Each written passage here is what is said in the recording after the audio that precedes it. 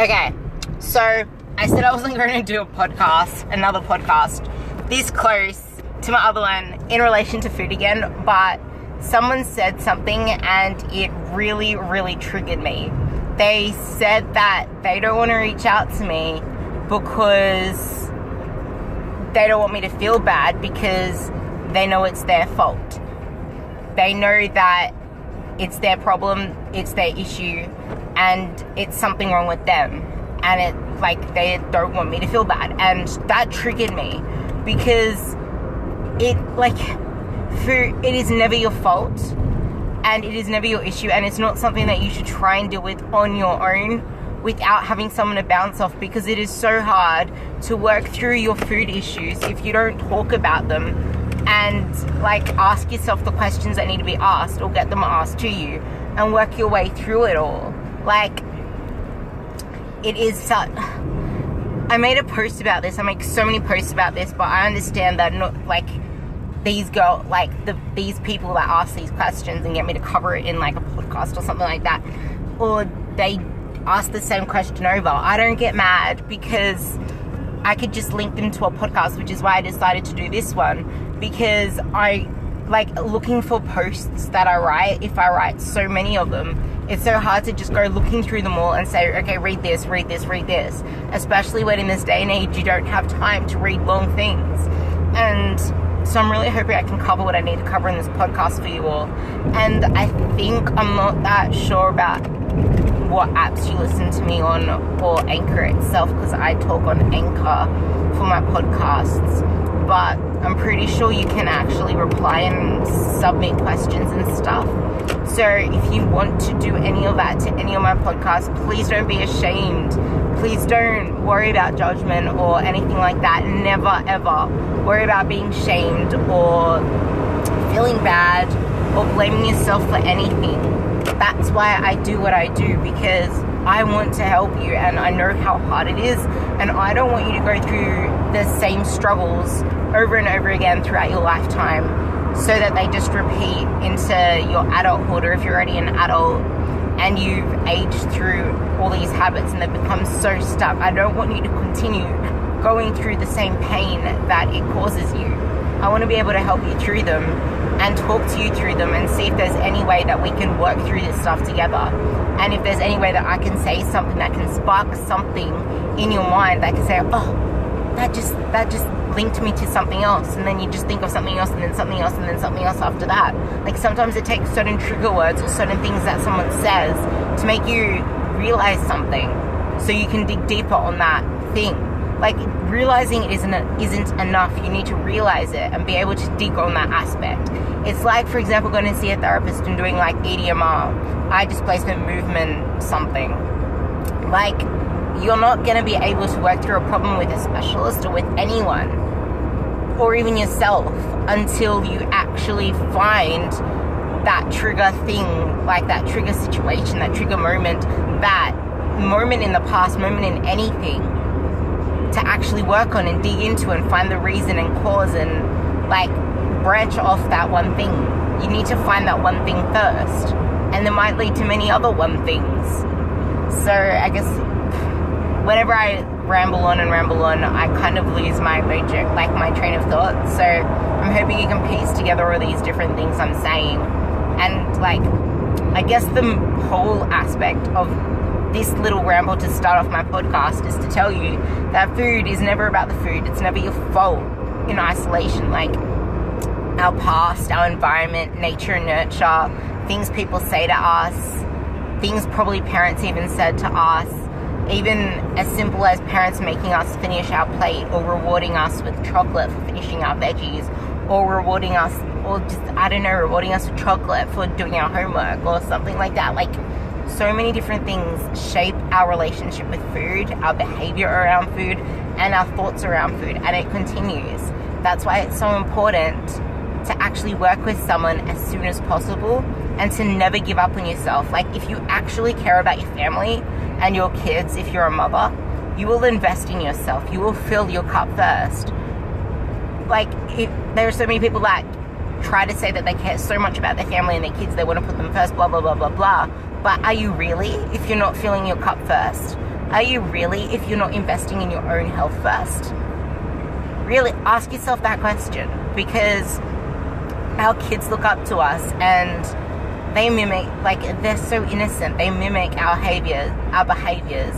They kind of absorb our thoughts and our actions. Like, it could be as simple as just watching mummy every single day step on the scale and weigh herself and see the way she looks at the number on the scale, or the way that she looks at herself in the mirror, noticing her emotions, her body language. And that, like, mummy's stepping on the scale, she's sad with herself, what can she do? Like, something that made me realize this is that when I had my dog with me when I was getting my back massage done, and all of a sudden I was like yelping in pain because my lower back was that stiff. So I just started making god awful sounds, and all of a sudden my dog started barking, and then he jumped up onto the bench thing that I was on and came right to my face and started licking me to see if I was okay. Like, if you relate that to like your kids seeing you upset, they're like, oh, I don't want mummy to be upset. But they realize these things, and you don't realize that. They pick up everything. They're like sponges when they're younger. So unless you invest in yourself and put your health first and your emotions and solve whatever issues you believe you have with your food, and have that healthy relationship with not only your body but with food itself. So, for example, I got asked, what is my purpose and why do I do what I do and what do I do? And I'm like, well, I guess if I had to put it all under an umbrella, my goal is to empower women and to build a strong army of women. And like, it can sound ludicrous to you guys listening to me, but I want to be known around Australia as the woman, even people overseas can recognize my name. I just want to be known as that person that makes a difference to not only that one person's life, but the ripple effect onto their family. I want to empower women to live a holistic life with a W, not a H. I don't like the word holistic. I like the word holistic. Whole body, whole life, whole world, whole dimensions. A holistic relationship, holistic life, holistic empowerment through food, through their body, through life in general, having that balance, being the best version of themselves and living that best version of themselves day after day. That is my goal. And the reason I'm telling you that, and probably sounding like a lunatic to you, which, like, that's the thing, like, you have to be able to live without a fear of being judged. Like, if I get judged, cool, but that's what I want to do, and I'm not harming anyone in the process. If anything, I'm trying my utmost to do the exact opposite. I want to be that lighthouse. Like, I made a post the other day with the quote, you either be the candle or the mirror that reflects it. That's a mobile version of being the lighthouse. The lighthouse stands tall, it's the guide for all, and it shines the way, it shines the perfect clear waters, it shines the rocky roads for others to avoid. So the candle is pretty much that version that is with you. It's that lighthouse that's constantly with you. That is the light.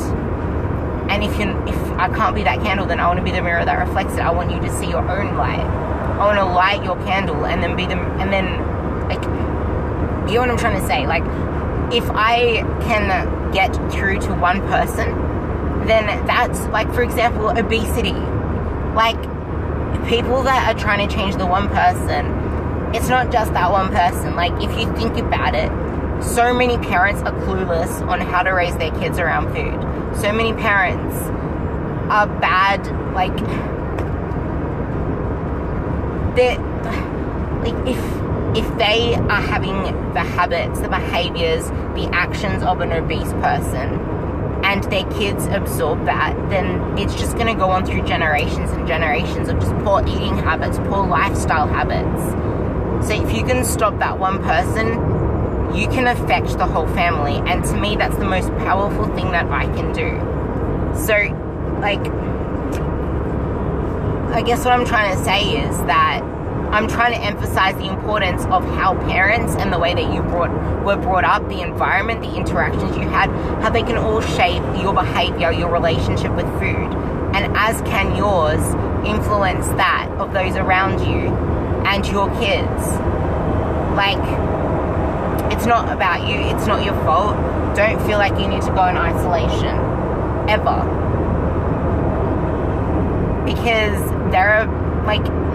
there's people out there that specialize in this stuff. Like, even if you just get a simple nutrition coach just to like educate you on nutrition, to write you a nutrition plan, or even just investing into a fitness coach or a trainer.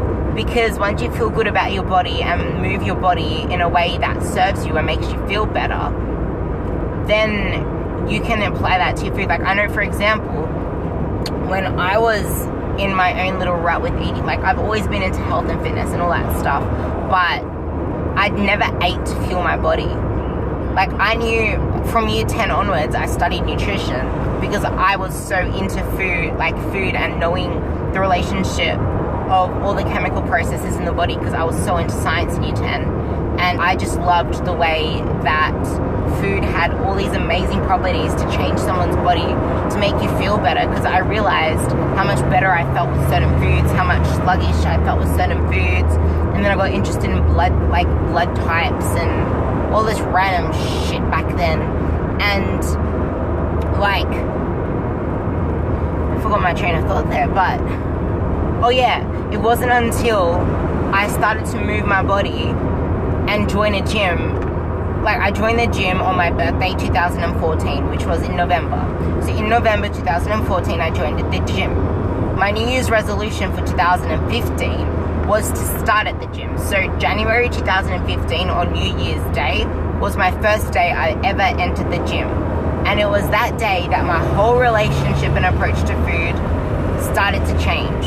I started to fuel my body for performance, for recovery, for rest. I started to fuel my body for strength. So in moving my body in a way that made me feel empowered, note the word empowered, empowered through strength, empowered through weights, empowered through lifting, I started to see food as a way to empower my body, to fuel my body, to help my body perform. So that was actually when I went from, I was like following a vegetarian diet then, but I went from vegetarian to pescatarian, and it wasn't because of anything else. It was just because like I started to, I listened to my body and I started to crave seafood. And I started to feel more satisfied, more full with the seafood. Like, the reason I'm a vegetarian and vegan weren't ethical reasons per se. Like, I freaking love animals. And I have many vegan and vegetarian clients. And the thing is, I actually love serving vegan and vegetarian clients. I actually try to get more vegan and vegetarian clients on board.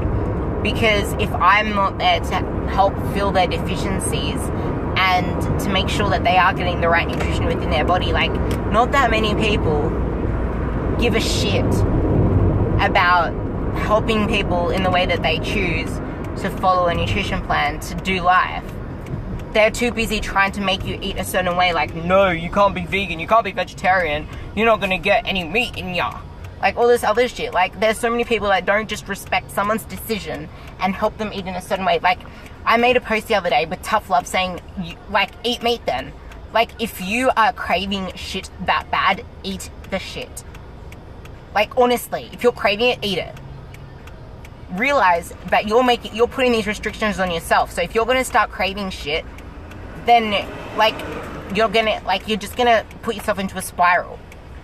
Realize that you are making the choices to restrict yourself further by cutting out this product and this product and this product. Own your choices. If you own your choices and realize that you are putting the restrictions onto yourself, then you will be able to have a better food relationship and be able to accept the fact that you can't, like, you're not able to eat the dairy.